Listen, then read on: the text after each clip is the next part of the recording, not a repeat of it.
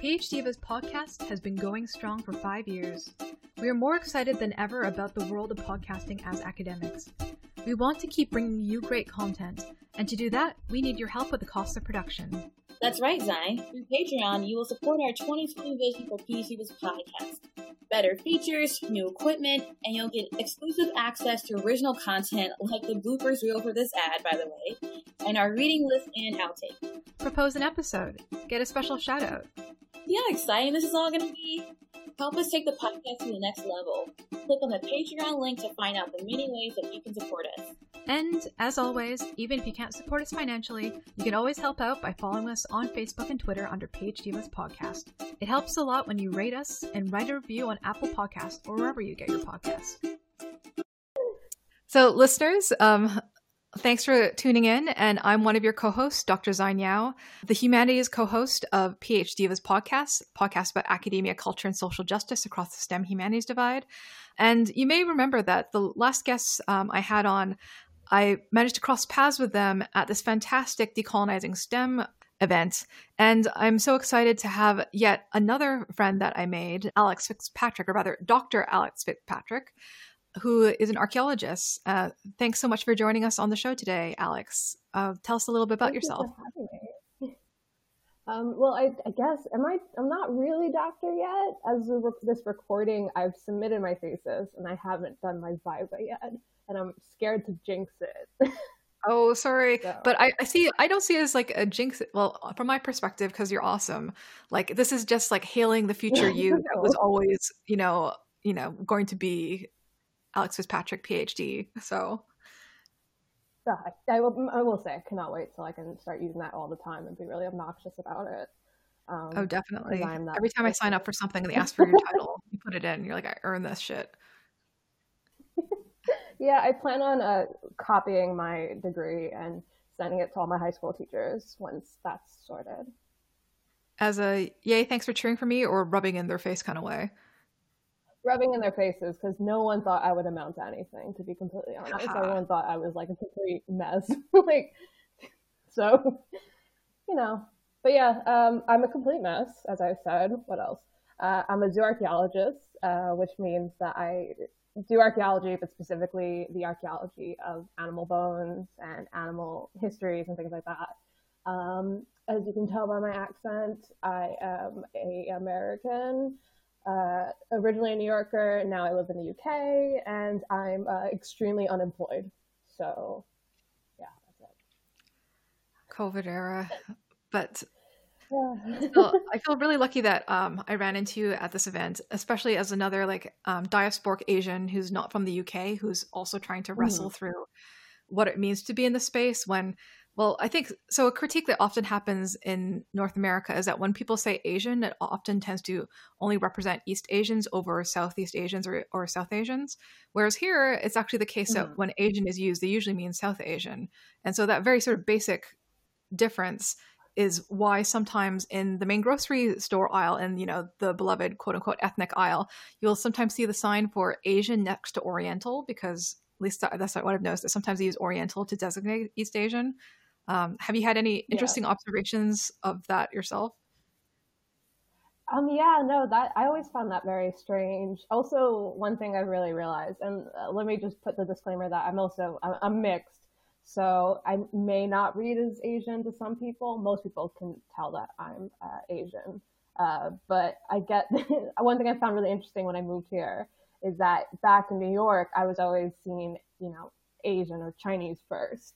And that was how I was othered. And then here in this country, the moment I open my mouth, they're like, oh, American. So kind of seeing my identity kind of change in terms of the hierarchy is really fascinating when I moved here. And also, why is there no dim sum places? I'm dying. Also, it's way more expensive. Have you even gone to dim sum here, or No, I haven't. So when I moved here, my side of the family that's from China, they're originally from Hong Kong. So my papa, my grandmother, came up to me and was just like, "You will never have a good Chinese meal again." When you move there. Oh, that's brutal. It was harsh, but kind of fair in that, it's you know, because I'm from New York, so, you know, Flushing, Chinatown are all there really easily within reach. My family comes from Flushing. Um, it's like the best Chinese food that you could probably have outside of China, at least in America. And coming here, where it's just like, I don't get it. Also, why do you get chips at Chinese takeaway? I don't get that. Uh, yeah, it's interesting, I think, just to see. I'm curious to what extent is the creation of British Chinese food similar or different to like Asian American Chinese food as that sort of immigrant ingenuity adapting to local places, because it definitely seems to have similar like goopy neon sauces, but I guess it's not doesn't surprise me that the British version has chips, as they call them, as they're very insistent on it. But I have found some good food. Oh yeah, no, definitely. I definitely found some good food. Luckily, I don't live that far away from some Asian markets, so I can at least get like frozen hagao and shumai and stuff. So I can get my like dim sum fill, but it's not the same, you know, and especially not the same when it comes to prices, because I miss It's being so able much to more spend expensive. $5 to get. It's yeah, no, I like literally I am always just like I took my time in New York for granted, where I could get like a 50 cent like thing of like a couple dumplings or whatever. Weeping. But I think the way that you're read is such an interesting thing because, of course, we're recording it during the coronavirus era, which probably is not surprising at this point because who knows when we're going to be out of it. But I think it's so interesting the way that the specter of the Chinese international like continues to be this figure of like liminal acceptance to, I guess, financial markets, and yet always feared, and then here made like epidemiological in a way that it was like also the case in the turn of the 20th century. And I was wondering how you have navigated it. Like, have you experienced backlash in London, or what sort of things have you observed, or has it made you reflect on your positionality here? Well, I'm actually based up north, so it's a little bit different, I think. I'm in Leeds right now, so West Yorkshire. And in the beginning, I did actually get like people yelling at me, like only like once or twice. People yelling at me. Someone like yelled at me from their car and stuff like that. But it wasn't necessarily as bad as I think it could have been. I think it also helps that I don't leave my house anymore. So. I'm sorry you had to experience that though. Like, I feel like what I experienced is also like fairly mild in terms of like people staring at me or moving away or covering their faces, or like sometimes strangers coughing on me. But like I didn't experience any slurs. And also like one of the high profile cases of anti-Chinese racist violence happened to a student at UCL, my university. And that's what really freaked me out. He was the guy that got beaten up really badly and had to have surgery afterwards. Okay, yeah. Yeah, no, I mean, like, definitely thankful that I really didn't get much, but the fact that I still got some of it, you know, I mean, it made me more worried, to be honest, of my family who are back in the States. They live in North Carolina now, and I know that they seem to be all right. I think my grandparents have gotten some, like, you know, a bit of stares and, like, the kind of shifting away, but otherwise they seem to be okay. But, like, it's a lot to have that like anxiety of like worrying about my family in the States on top of worrying for myself, I guess. It's a lot to be anxious about, I think, in coronavirus days. Yeah, it's like transnational anxieties become this whole other dimension of it. Yeah, I guess that oddly I wasn't worried about my family in terms of having anti-Chinese racist backlash in Toronto, because I also wonder how it could have been things were affected by like SARS when it hit Toronto, because Toronto was hit so badly, and then that was like very intensely linked to like anti-Chineseness and then anti-Asian racism. But yeah, oddly enough, it didn't occur to me to be worried about them in the same way, because like they're lucky to be fairly privileged, and like it's the population is also dense enough in terms of Asians that it would be sort of slightly absurd. Not that the racist stuff doesn't happen. Clearly, that's not the case. And yet, for some reason that wasn't something that I was worried about.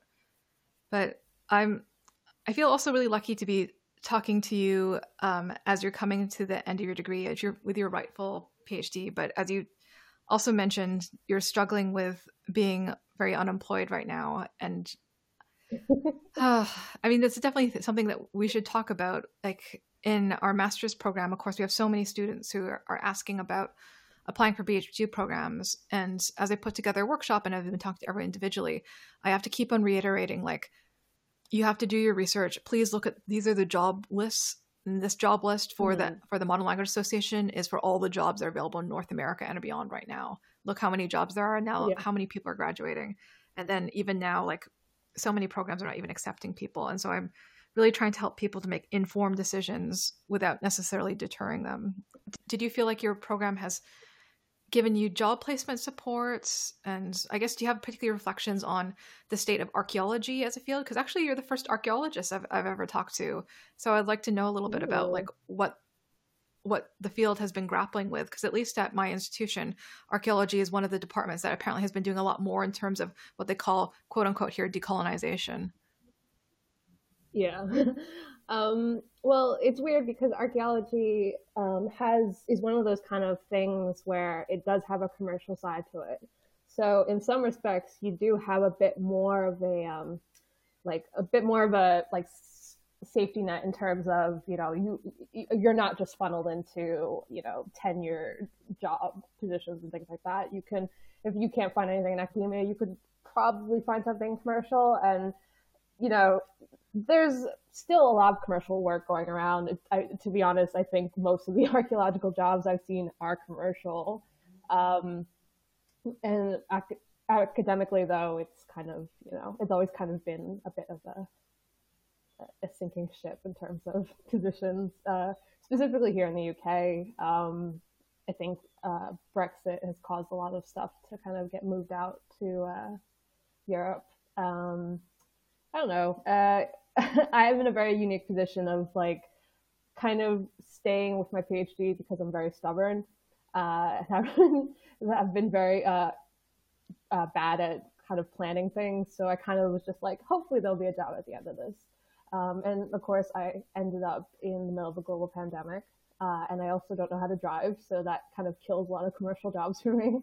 So yeah, I get the like kind of weird hesitation of trying to, because I get people, you know, asking me as well, like, oh, you know, I want to be good in archaeology. What are the PhD programs you suggest? What kind of jobs should I start like thinking about? And it's hard not to be like, what jobs? It's one of the terrible structural things of the very moment of the stress of finishing the PhD, where ostensibly like you're also supposed to be going on the job market, as if each of those things individually are not stressful enough. And Liz and I have talked a little bit on the podcast before about the sort of weird malaise that comes after like handing in your dis, and then after defending, and then after getting the degree, even though like we were both very privileged to have positions afterwards, but which was not the case for a lot of people we knew, even pre-COVID. Yeah, like personally, I think the phrase we decided to use to describe it was like post-dissertation depression, or like sort of some sort of postpartum dissertation depression, because it was just such a final push to do all that work and then jump through, then after creating the intellectual part of it, then jumping then through the tedious hoops of formatting and stuff for submission, that it was just like the burnout was intense. Oh yeah, no, definitely. And like for me right now, it's really even weirder because basically I think 2 days from now, it'll have been a month since I've submitted, and I don't have my Viva dates sorted yet. And just like having that weird kind of liminal space of like, I'm done, but I'm not really done. I haven't defended my PhD yet. I don't know what the corrections deal is going to be. It just keeps me on edge now. So I can't even get that like, you know, relaxation, like, oh, I'm done. It's great. I'm finished. It's like, I'm still not entirely done. And then on top of all that, of course, are the immigration problems, how I'm really anxious about my Viva, mostly because once my Viva is done, I can apply to extend my visa, which ends in a couple months. So it's a lot of things on top of God. each other that just makes me like, yeah, constantly on edge. I can't relax. I keep getting like colleagues and friends just be like, just take some time for yourself. You submitted, and I'm like, I can't. I don't even know when I'm supposed to start prepping for my Viva, things like that. It's been a really complicated and really difficult issue, like post submission, which I did not expect at all. I kind of was like, oh, I can't wait till I submit, then I can just kind of slack off and do whatever. And basically, I've just been on edge for a month now. I'm sorry. I think that in my case, I think I was so tired that it almost saved me from stress, because I sort of just hit the point of not caring, and that maybe helped to tide me through the defense. And then afterwards, then I also sort of bottomed out.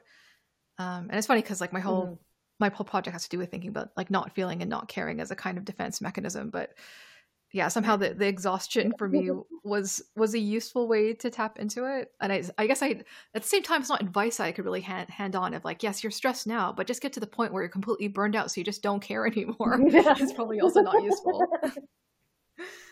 Yeah, no, definitely. I mean, you've definitely given me some good advice on moving forward, especially in like kind of dealing with that, like, exhaustion that comes inherently with submitting.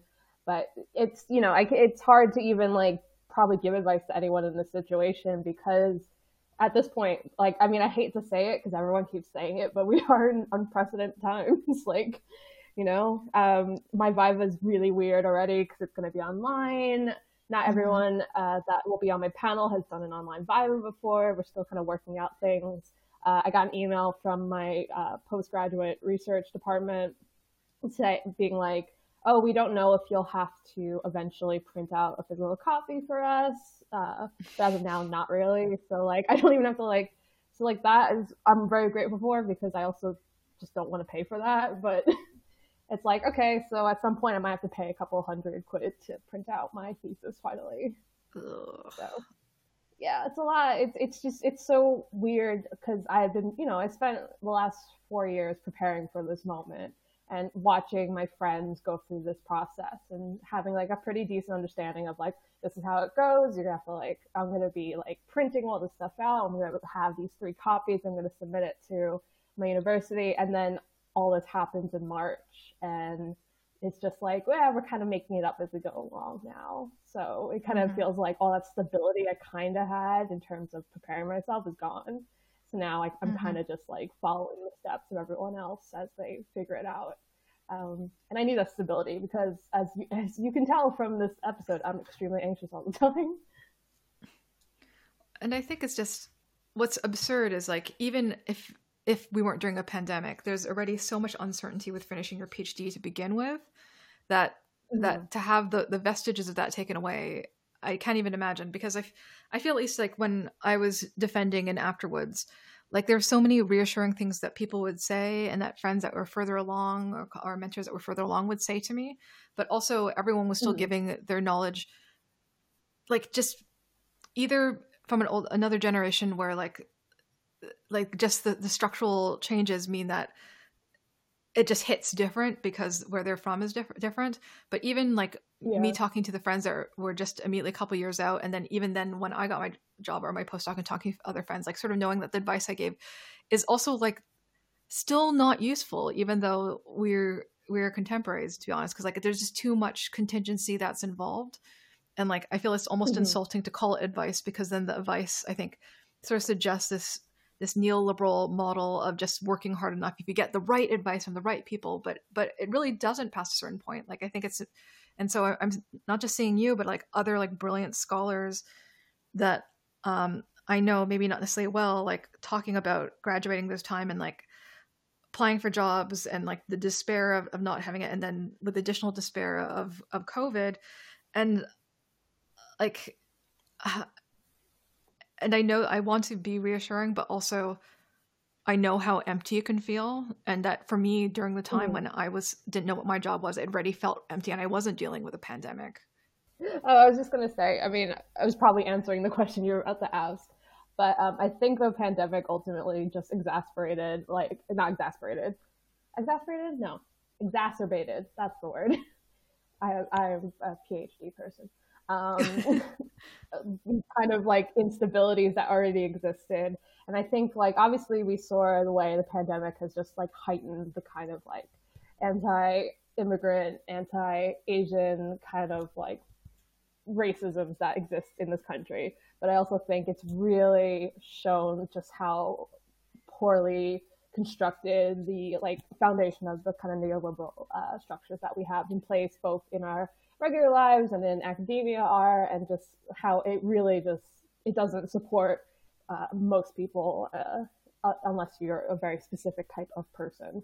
So yeah, like all the stuff that you were talking about with the advice has been just like I don't want to say meaningless because there's obviously some nuggets of good advice in anything that I've been given from friends and colleagues. But like the way I always think about it is when I finished my master's program, I remember I got all this advice for people about applying for PhD programs and like especially trying to fit it in with my visa at the time.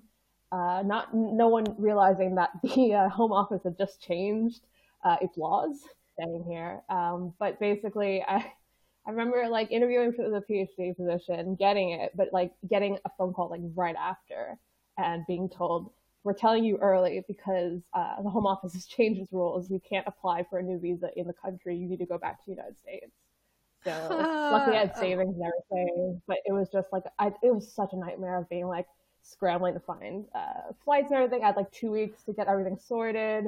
But yeah, it's just that kind of thing that I've always kept in my head. And I think that's what's made me even more anxious is knowing how quickly things changed and how easily people will just overlook it. So it ends up falling on me to kind of, figure things out. And I already have to deal with so much other stuff. It's kind of like, I kind of wish someone actually knew what was happening so that I would feel a little less, out there. Mm-hmm. And yeah, the visa situation is always stressful. And I guess I had thought that maybe here there'd be some equivalent like there is in the States where like after your degree, like usually you can apply for like a temporary 1-year visa, but I guess that there isn't such a system here. There is, but they're in the middle of changing it, which makes it even more complicated. And apparently what I've realized, because I did a poll on my Twitter a couple weeks back, was like just asking how other people extended their visa if they did. And it turns out every university apparently has their own procedure. So I couldn't even get advice from other people from different universities because they were told something different. But yeah, they're in the middle of phasing out the current path and putting in a new one, which I believe will give you up to 2 years extra, but I only get the one because why? The time I finish. Exactly. No, it's completely complicated. There's like, you could easily fix it to make it more fair and better, but of course that would require the Home Office to care. And that won't happen. So yeah, it's just, it's like literally, it's like a Jenga. That's my life right now. Like there's all the different anxieties stacked upon each other. And it's so frustrating to be like, I finished my PhD and I still have to deal with this stuff, Mm-hmm. Like there's just, and I guess just to underline an interview I did, I guess earlier in the year now, but it feels like a billion years ago with Dr. Faraha Asani, like the way that the respectability of a PhD degree, even one in STEM, is not something that ever makes you safe. Like as we know, like we shouldn't feel like we're especially privileged as academics to have priority in these things, and because they're really against all of us and will happily use us as a wedge against migrants that are less favorable to institutional recognition as it is. Mm-hmm. And yeah, Farah is incredible, and I'm so grateful for her like friendship and everything because she's always there to remind me that I should stop complaining.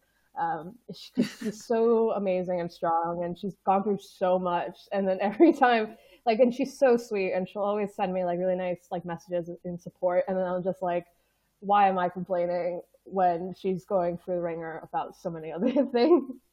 But yeah, no, it's definitely, and it's something I've had a discussion with fellow American migrants here in the UK of that, like, like acknowledging that privilege of not only being from like the global north, from a Western country like the United States, and still struggling with the home office and the hostile environment, and also having like basically having a PhD and still struggling and trying to complain about that without also trying to, put those hierarchies in place. Like there shouldn't be this issue for any migrant, of course, but like, yeah, it's just kind of being like, I have all these privileges. I actually like tweeted a thread about this today. But like I have all these privileges and I'm still like absolutely unable to like live my life with the home office. So like other people are just like, you can't even imagine the violence that are being inflicted on other migrants and refugees.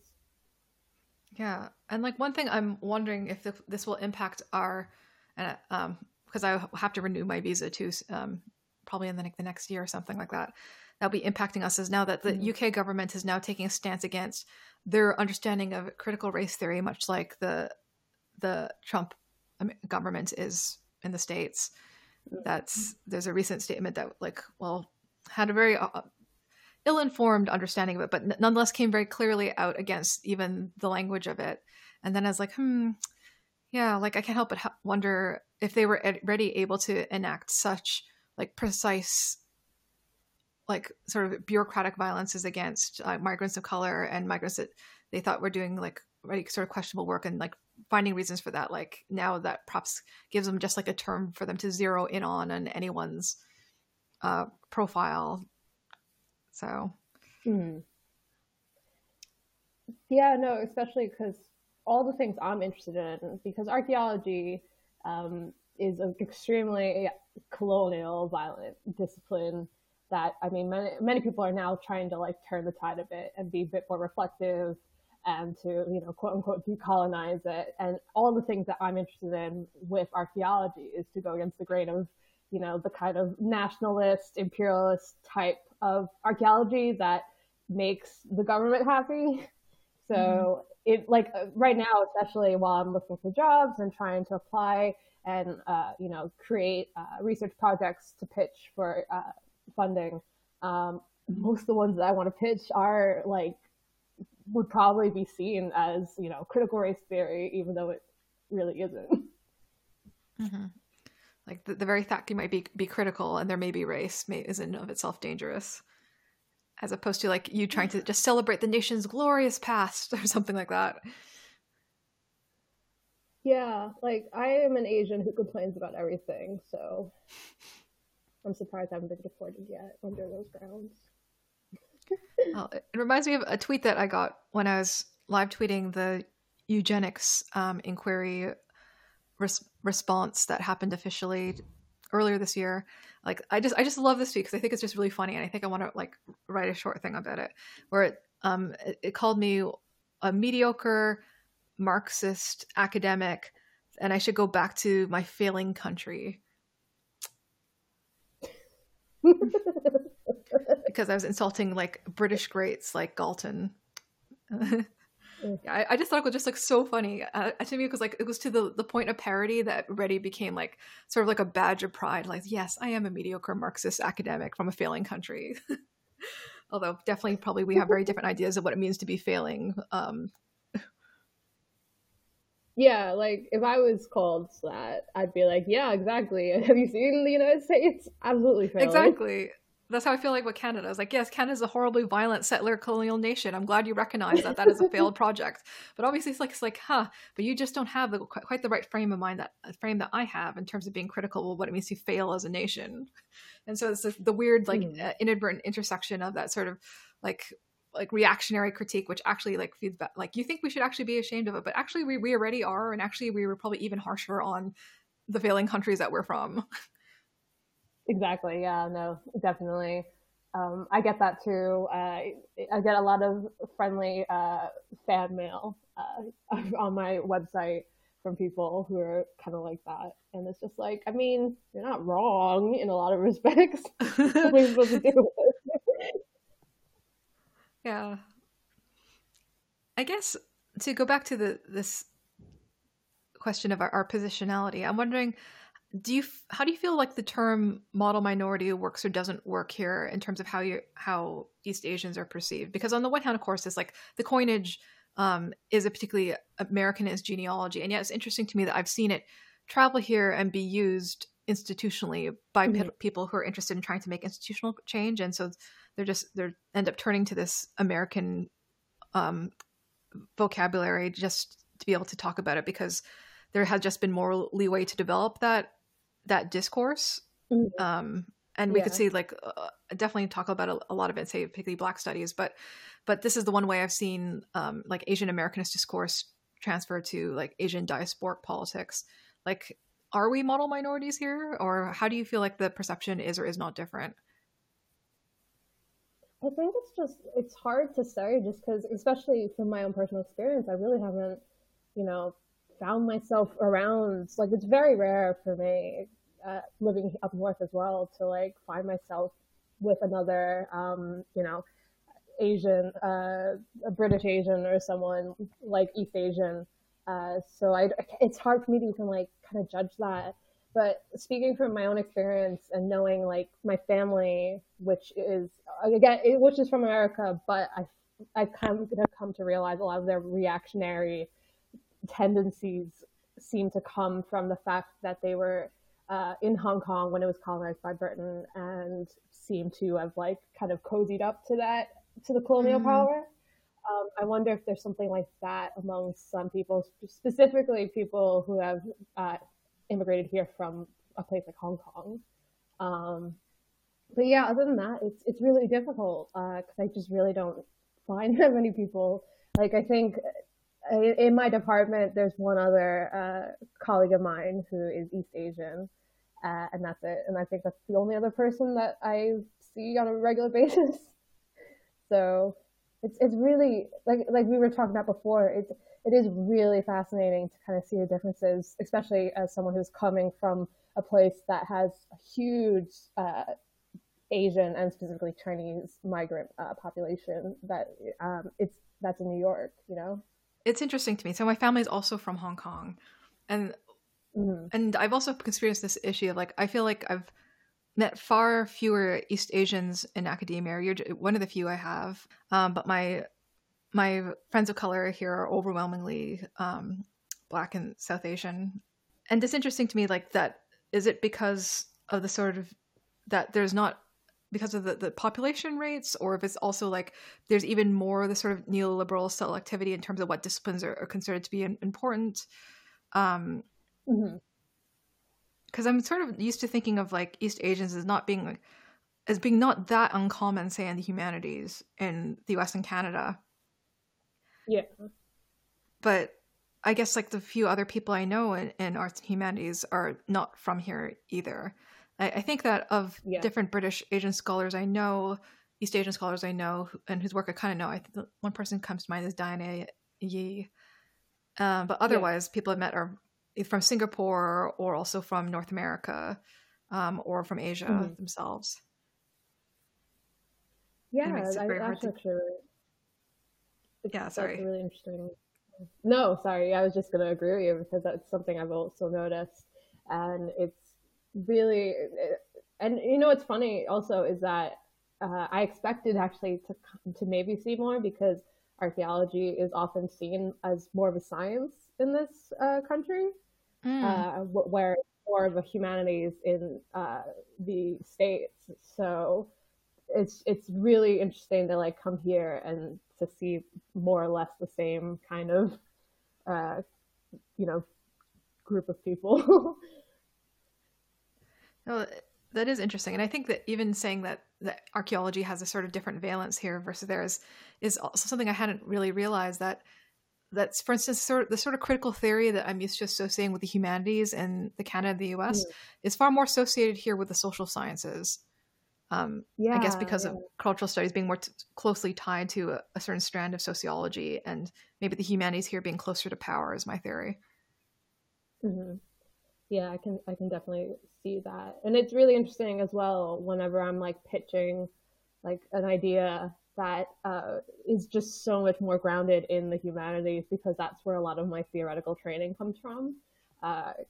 because especially in the United States, archaeology is just seen as a subset of anthropology. So all my training in my undergrad was anthropological. So like coming here and seeing how there's like, depending on where you go for your training, there's a little less kind of emphasis on that side of things. And then whenever I pitched an idea that is a little bit more humanity side of things, it gets a lot of like, just because, you know, it isn't necessarily the thing here.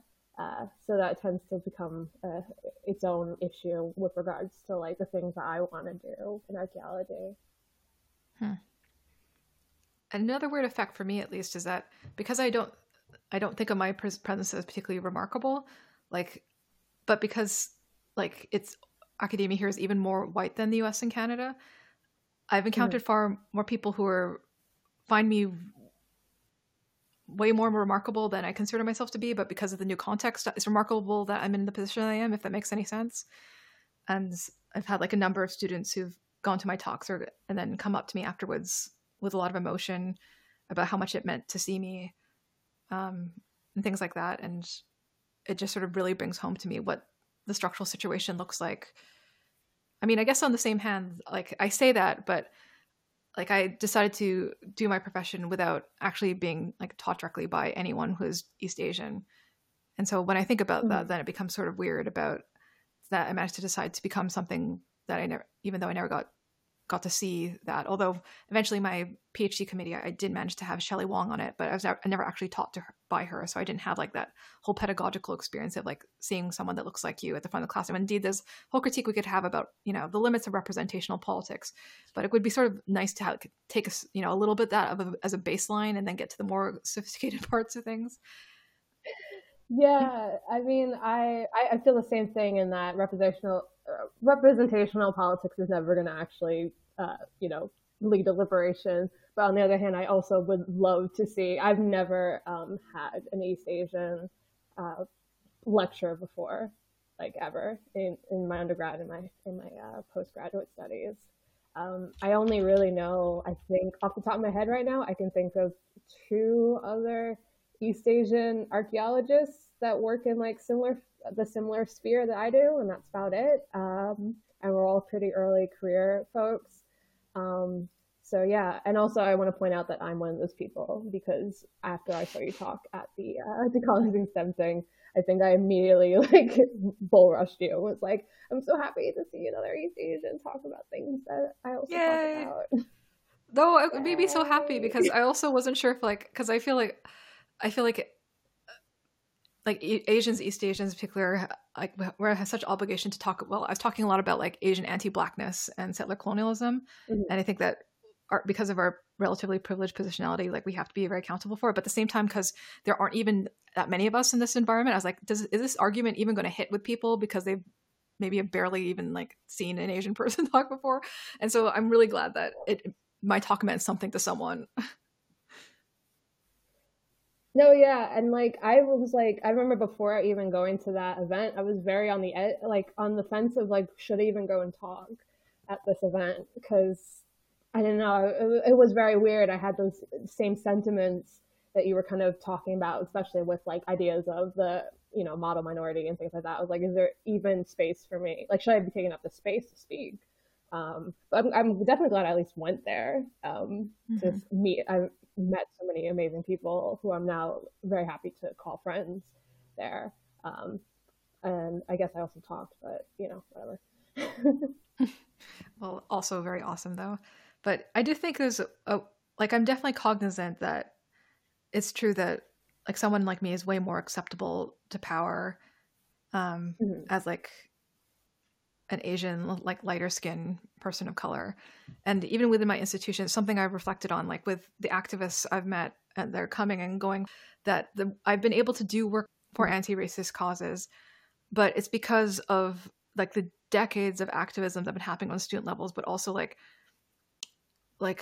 basically Black and brown academics. And I say brown in particular because like Asian academics who are brown, like much more melanated than like a light-skinned East Asian person like me, who have been seen as the angry ones, who've been seen as disruptors, and because of that, they've jeopardized their jobs and lost their jobs or are completely burnt out from it.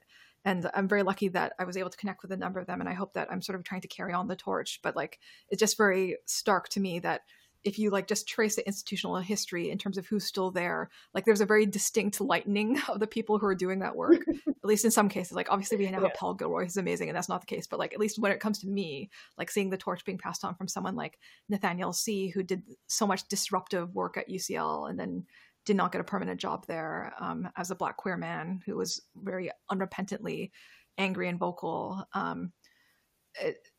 Like that, I think it means we have to be really attentive to the ways that we're responsible and indebted, and to have that inform the kind of work we do, and mindful of the space that we take up. Yeah, I mean, especially with archaeology here, there's a similar thing, specifically because UK archaeology, I think at the last time they did a poll in like 2013, it was 99% white was the field of archaeology in the UK.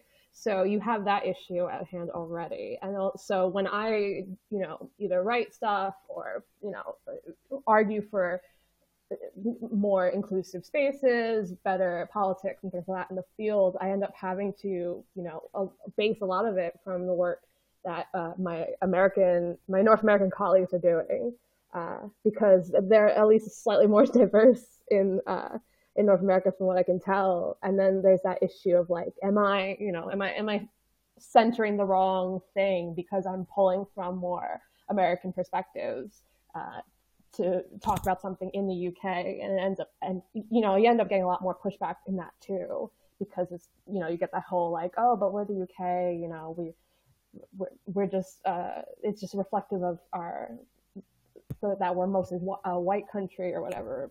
Like, say. Yeah. So it's like, I think Windrush would have something to say about that. Yeah. Exactly. Yeah. And it's always hard for me to kind of like be mindful of my positionality, as you say, but also recognize the limitations that already exist in archaeology in the UK, and that you kind of just have to, make do in some respects. But I'm glad that archaeology at least is inherently a bit more interdisciplinary. So at least I can work with and collaborate with other really brilliant academics of color in other fields. But yeah, archaeology specifically in the UK is a real minefield. Yeah, and I feel like the whole argument about some of our methodologies or critiques being more US based, obviously it does have, when it's coming not from those who are reacting against us, but from ourselves, like it is very valid that like Black British intellectuals, or their Britishness tends to be like elided, or their Caribbeanness tends to be elided for the Americanness. And for me, it's been easier to get like a clearer understanding of like the traditions that have been here and the texts that have been done in terms of like Black British feminists, like most famously Claudia Jones, but then people like Gail Lewis and a lot of the writing there. And I feel like I've been able to educate myself a lot more about that. But for instance, for our listeners who don't know, there's this whole contentious term that was created in the mid-20th century called political blackness, that brought Black and Asian people together because they were both migrants from the former colonies and experienced racialized violence. And I think I can understand why it existed as of a particular moment as a type of solidarity across difference. But there's also been a very distinct difference between how Black people and Asian, specifically South Asian people, have then been able to succeed in the UK. And when I look at that, though, when people talk about that moment of solidarity, I'm not yet clear if there's anyone who's East Asian. And I've actually asked a friend of mine who, Jade, who like works on that period, and she's talking about Black women and not political Black women. And I asked her about organizations like OAD, and she wasn't sure either. And that's something that I'm really curious about. Yeah. It's really, like, I actually didn't know about that. So thank you for bringing that up. That's really interesting. But I think, there's the East Asian identity, especially when you're talking about these sort of things, can be very nebulous and fluid. And I find that's a struggle that I deal with specifically in terms of finding my place, where I should speak, where I shouldn't, where I don't need to take up space, things like that. Like I said, I wasn't sure if I should take up space at that event. But yeah, no, it's really interesting. It's something that I think I'm going to probably struggle with for a very long time. Adding the extra thing that I'm also mixed, so I am half white as well. So I'm always in the middle of the identity crisis, basically.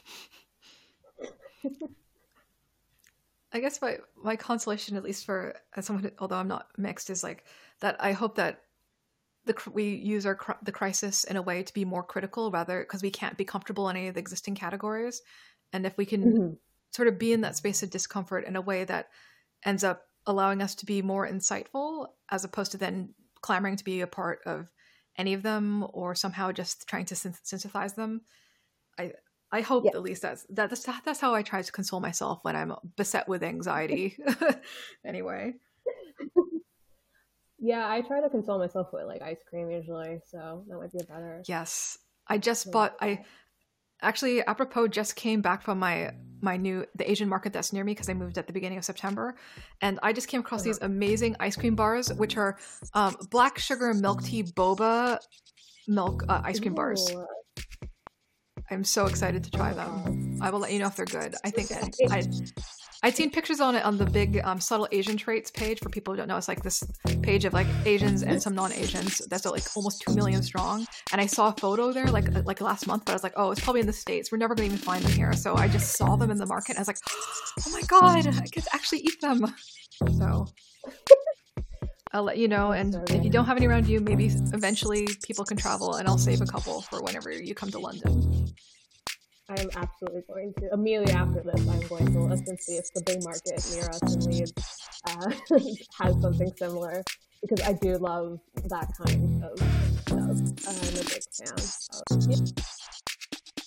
fan.